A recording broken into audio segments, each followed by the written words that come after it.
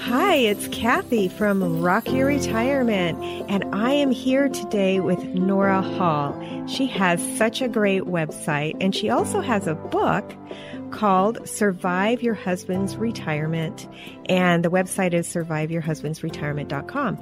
And that fits just perfectly with what we do here on the Rock Your Retirement show, so we thought we would bring her on. So Nora, welcome to the show.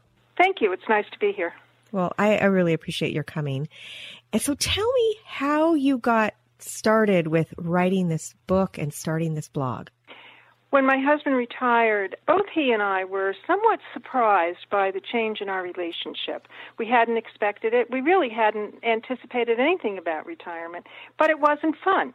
And I started to wonder what was going on and determined that I was going to find a resolution. I started talking with other retired couples, and I learned that there were about 5 common circumstances that almost every couple experienced when they initiated their retirement. So I decided that we ought to know about that, because if we did, the transition into retirement could be a lot smoother. So I identified the 5 problems and started writing. I interviewed I lost count of the number of people that I interviewed, and started telling their stories and helping people find solutions on how they can make a smooth transition into their retirement and then ultimately into a wonderful, fabulous retirement life. So share the secret. What are those 5 things that we need to be aware of? Well, very often a husband is angry when he retires because for men, their identity is wrapped up in their work, more so than for women. Today, women are struggling with retirement more than they did even 10 years ago, but there still seems to be more anger among men. A lot of women feel that the husband is suddenly always there because they were used to both of them or one of them being gone most of the day. Sometimes the never do something husband that now that he's retired, he doesn't know what to do with himself. And so these are the kinds of things that couples struggled with. They didn't expect it. They never experienced it when one or both of them were working. And suddenly the change of being together all the time has turned their relationship on ends, and they need to find some solutions. So you said that you interviewed numerous people. Mm-hmm. How did you were you a writer before? I did freelance writing for small companies. So I was used to interviewing, I was used to taking information that individuals had shared with me and putting it into the format that was needed. This was a little bit different format, but I had been doing that for some time, and I was very comfortable with listening. I think that was the biggest thing, as I just love to listen to what people had to say and then making a story of it. Well, that's great. So you interviewed all these people, and what are some of the things that you found out how to deal with some of these issues? Well, first of all, the always there husband, that one of the most important things that I feel creates a happy retirement is when a couple is willing to compromise. But in order to compromise, they have to first of all learn what the other one is truly thinking and feeling. And a lot of husbands, if they were suddenly at home, and in the case, my husband and I have been retired almost 10 years now. So I think, we were just above the baby boomers. Not every single woman was out working at that time. Today, I think there are many more couples where both partners are working. But the relationship is still the same in the sense that the woman is typically the caregiver in the home, the one who sets up the decorations, the styles, plans the meals, and all that stuff. And then suddenly the husband is there and out of boredom is checking on what she's doing all the time. And so that's probably a crucial revelation for couples, that, why is this happening and what do they do about it?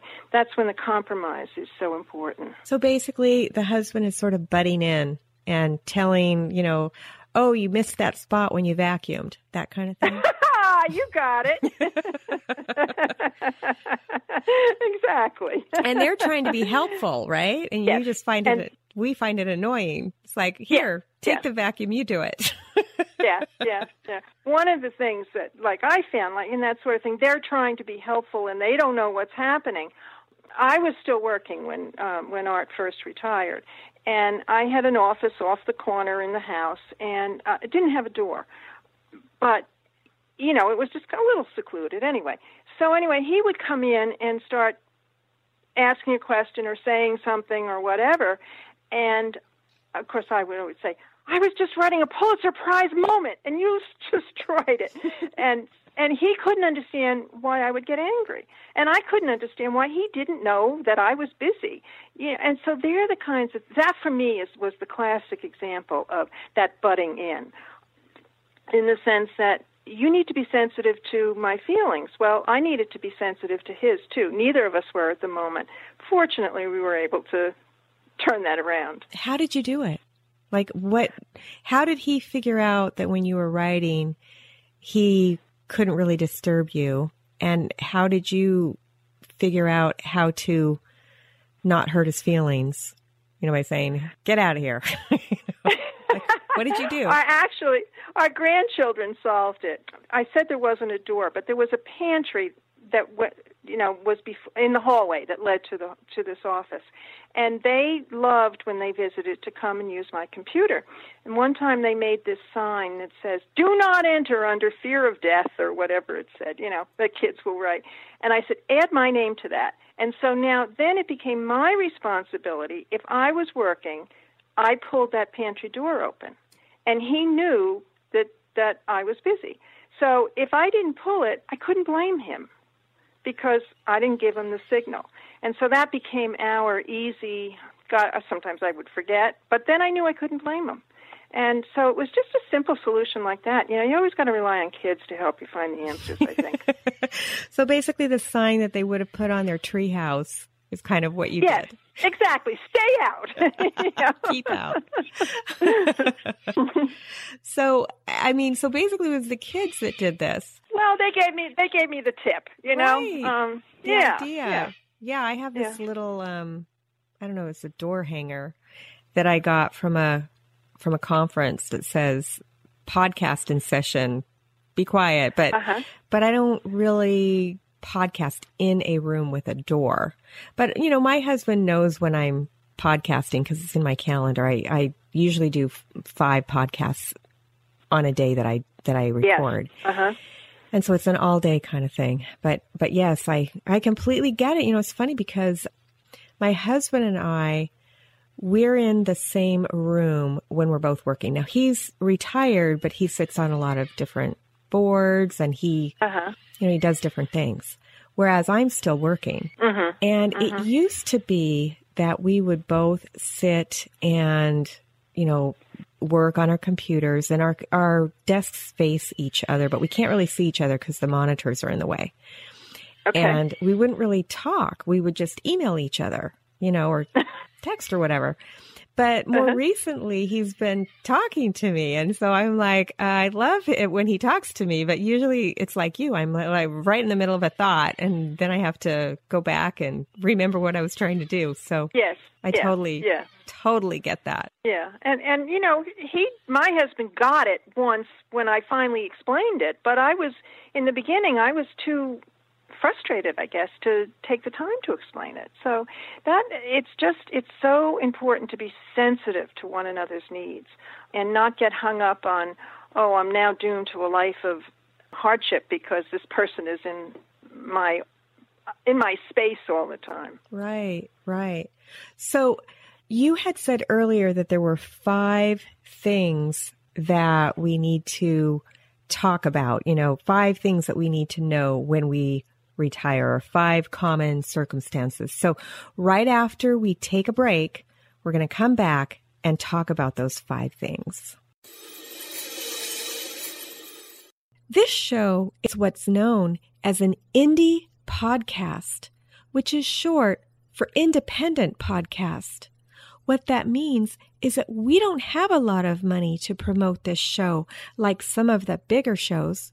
So we rely on you, the listener, to tell your friends and family about it.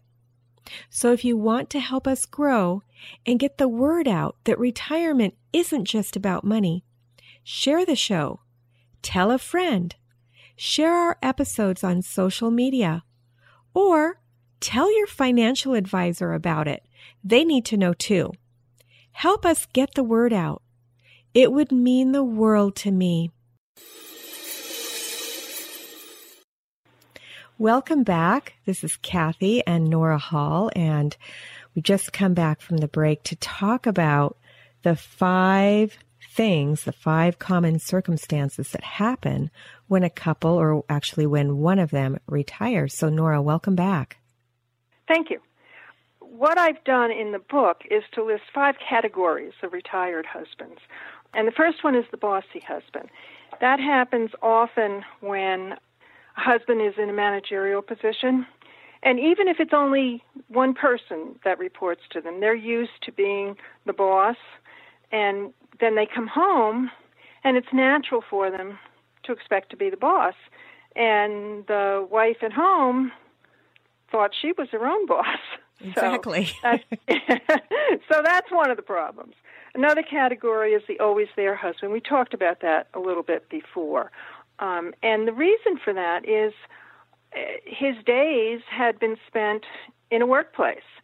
And suddenly he's around the house all the time. And typically, and everything I say is commonly or typically, it's not across the board, obviously, but men's associations, when they're working, tend to be more through their work.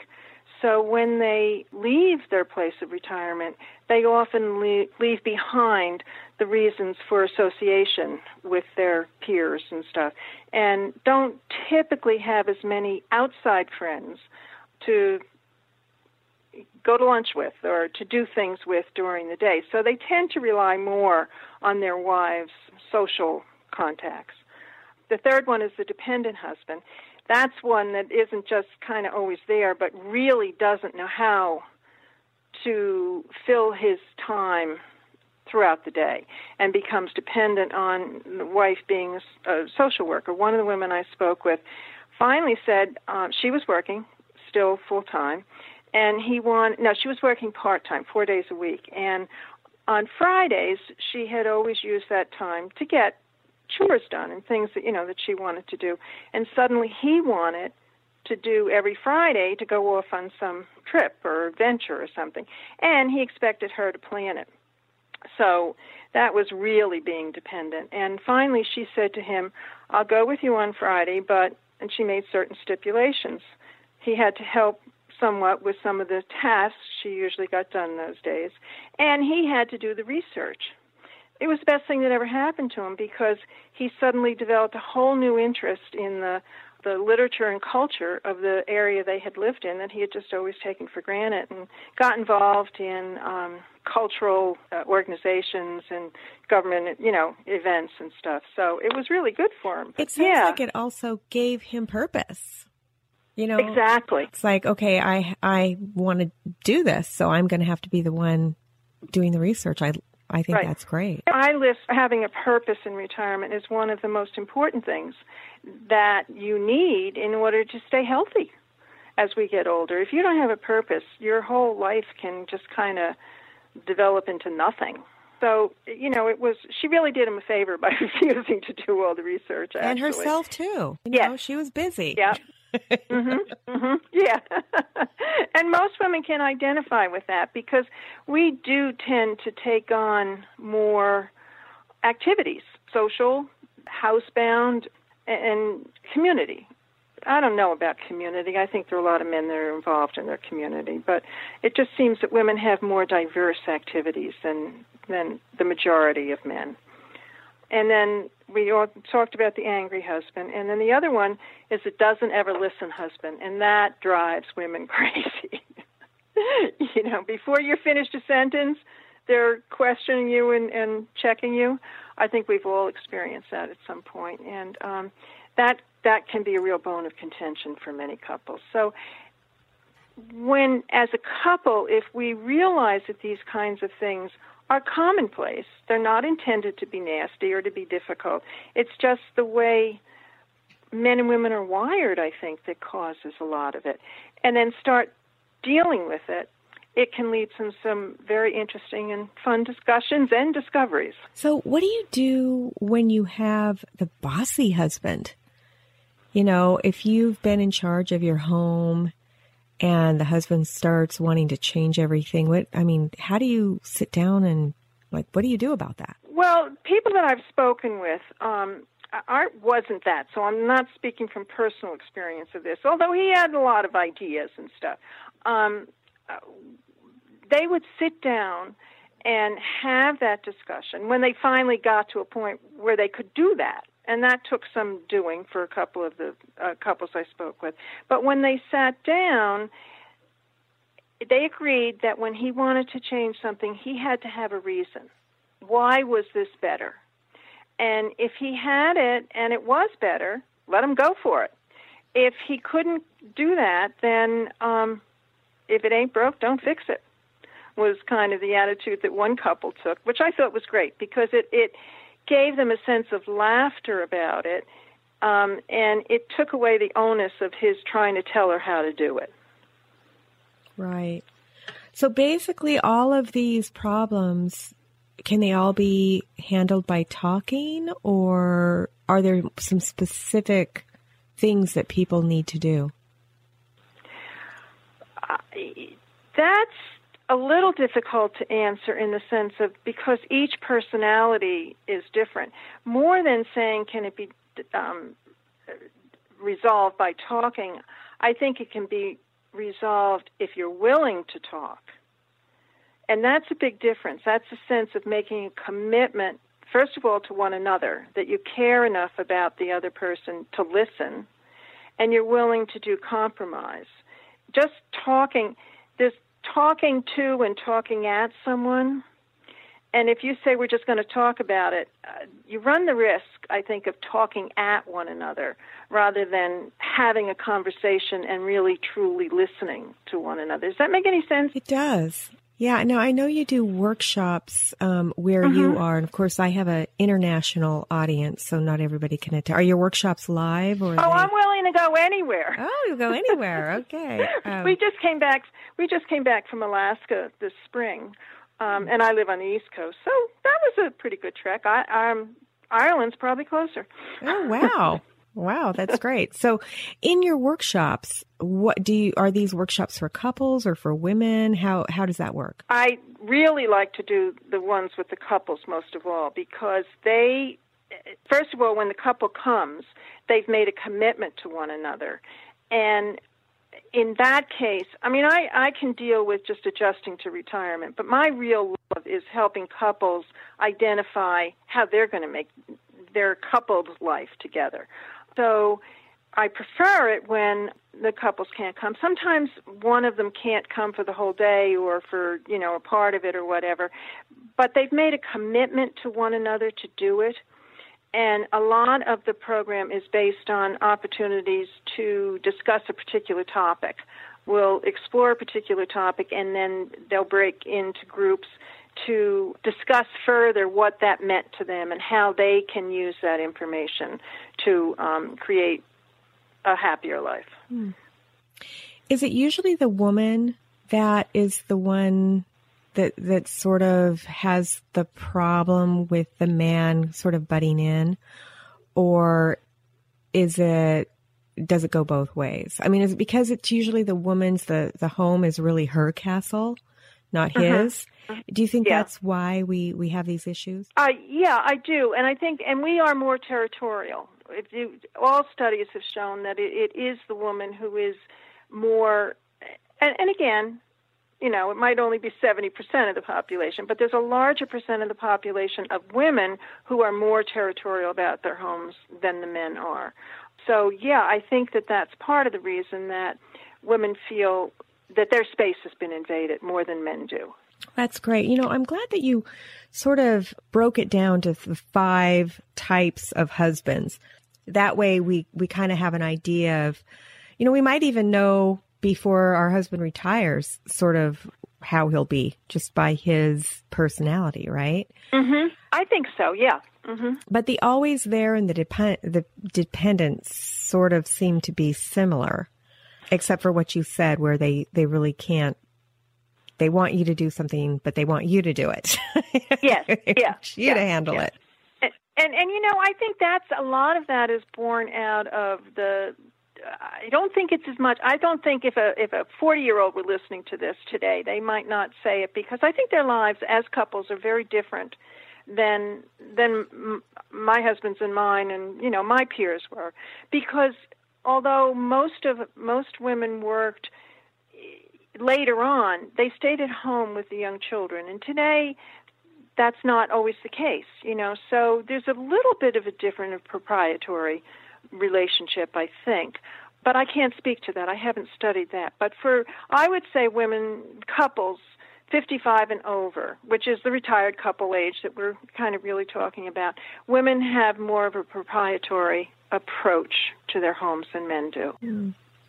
Would you say that on a percentage basis, which tends to be the highest percentage of, is it usually the always there husband, or is it usually the angry husband? Like, did you get a feel for what it is, a larger percentage? I think the always there husband is a given, because even if they have 100 different activities that they're doing, their routine has changed when they have left the workplace. And so now, instead of leaving the house at 7 o'clock to commute, X number of miles and stuff, they might have an event that they want to participate in, but it might not begin till 9 o'clock. So he's not really always there, but he's there more than his mate is used to. So that can kind of, one example that I had was the husband was pretty active, but the wife was used to getting up and getting the bed made and getting everything, straightened out right away. And he wanted to sleep another 45 minutes or something. And so that changed her whole routine. So it could begin to feel like he was always there. So I think that's much more of a given. The angry husband, I didn't run into that much, but I ran into it enough that I wanted to discuss it. I heard of it enough. And I don't know whether that was because that's kind of, people don't want to talk about that, or whether I just happened to meet people that, were balanced enough not to get really angry about the retirement. Do you think the men were angry because they were forced to retire and they didn't feel ready? Those that I had conversations with, I would say 90% of them were forced to retire. And that's understandable, that anger. How did the wives help their husbands? Like, how did they survive that as a couple? That was a difficult one to get discussion about, because people were a little bit reticent to discuss it. But I think, again, that's a case of if it's a situation like that, the wife has to be much more compassionate than she might be because he's telling her how to vacuum. Because it's a much more serious situation, and it's real. That's very painful if someone has been working well and doing a good job, and then suddenly a company closes, a company downsizes, or there's some age discrimination. And so it depends on the situation, and I think that the couple's relationship as well as his relationship to the work environment. But compassion is probably one of the biggest, and understanding is one of the biggest things that a wife has to offer at that point. And sometimes it's not the culture for us to be compassionate and understanding, in today's world. So I am so glad that you wrote this book and that you have the blog. Where can people find your book? The book is on Amazon. It's on ebook and on Smashwords. It's in libraries. And they can send me an email, and I can send it to them. Okay, great, perfect. Do you have any words of wisdom, like one tip that we can start implementing today that will help our retired or soon-to-be retired lives? I think when I started being grateful for something new every day, I became a more compassionate and understanding wife and was better able, first of all, started really appreciating this wonderful husband that I knew I had but forgot sometimes. And that gratefulness just kind of changes our whole attitude of life. And it's not hard to do. Make a commitment in the morning to figure out one thing you're grateful for. And I think life becomes brighter with that. And if you laugh together, life is just better. That's excellent advice. Thank you so much, Nora, for coming on the show. And we'll have links to your book and your blog on the show notes for the listener. We'll see you next time on Rock Your Retirement.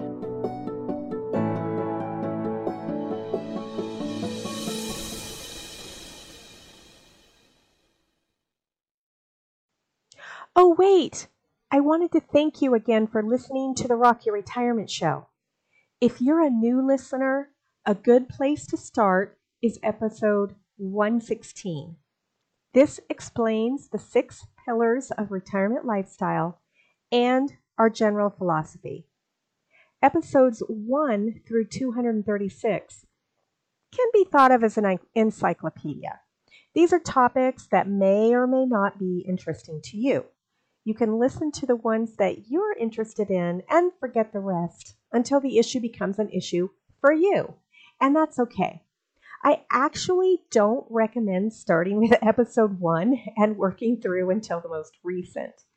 That's actually not how the show was designed. Of course, if you want to do that so you can see how the show changed over time, you're welcome to. Now, starting in August 31st of 2020, we changed the format of the show. The monthly episodes, starting with 237, follow a real retiree from her pre-announcement through her first year of retirement. There might be bonus episodes, but we're committed to monthly. If you've enjoyed any of our past shows or the show that you've just listened to and you want to support us, you can do so in any of the 4 ways. 1. Share this episode with a friend or family member who needs to hear it. This is the most important way that people find us. Since our audience is typically older, we grow by having our listeners share our episodes with others. 2. Subscribe to or follow the show using whatever podcast catcher you're listening on right now. Now, if you're listening on your computer, you can listen on your smartphone by going to Apple Podcasts, Google Play, Stitcher, Podcast Addict, iHeartRadio, Spotify. I believe we're on all of them. If you can't find us on the podcast catcher that you'd like to use, send us a note on the website at rockyourretirement.com and we'll make sure that we get on your favorite podcast app. But basically, what you do is you download the app and then you search for the show, and when you find it, you'll hit subscribe. Make sure it's the Rock Your Retirement Show and that you hear my voice when you listen. Actually, there were some episodes where Henry Shapiro was a guest. We actually downloaded some of his episodes. So if you hear him, it's probably still the same show. There were maybe 34 or 35 episodes back in the beginning that we hosted on our show when he decided to leave podcasting. Number 3, how you can support us is by leaving a review. Whatever podcast app you're listening to normally has the option of leaving a review, either a written review saying how great the show is, or just with stars. 5 stars is typically the best, and of course we're shooting for those 5-star reviews. And if you tell us why you like the show, what you liked about it, it's actually easier for other people to understand what the show's about. A lot of people, when they find our show, they think it's about money. And of course, by now, you know that it's not. Number 4, if you'd like to support us financially, of course, we're always appreciative of that. Just go to rockyourretirement.com/support, and it will take you to our page where you can support us financially. Thanks again, and we'll see you next time on Rock Your Retirement. Bye.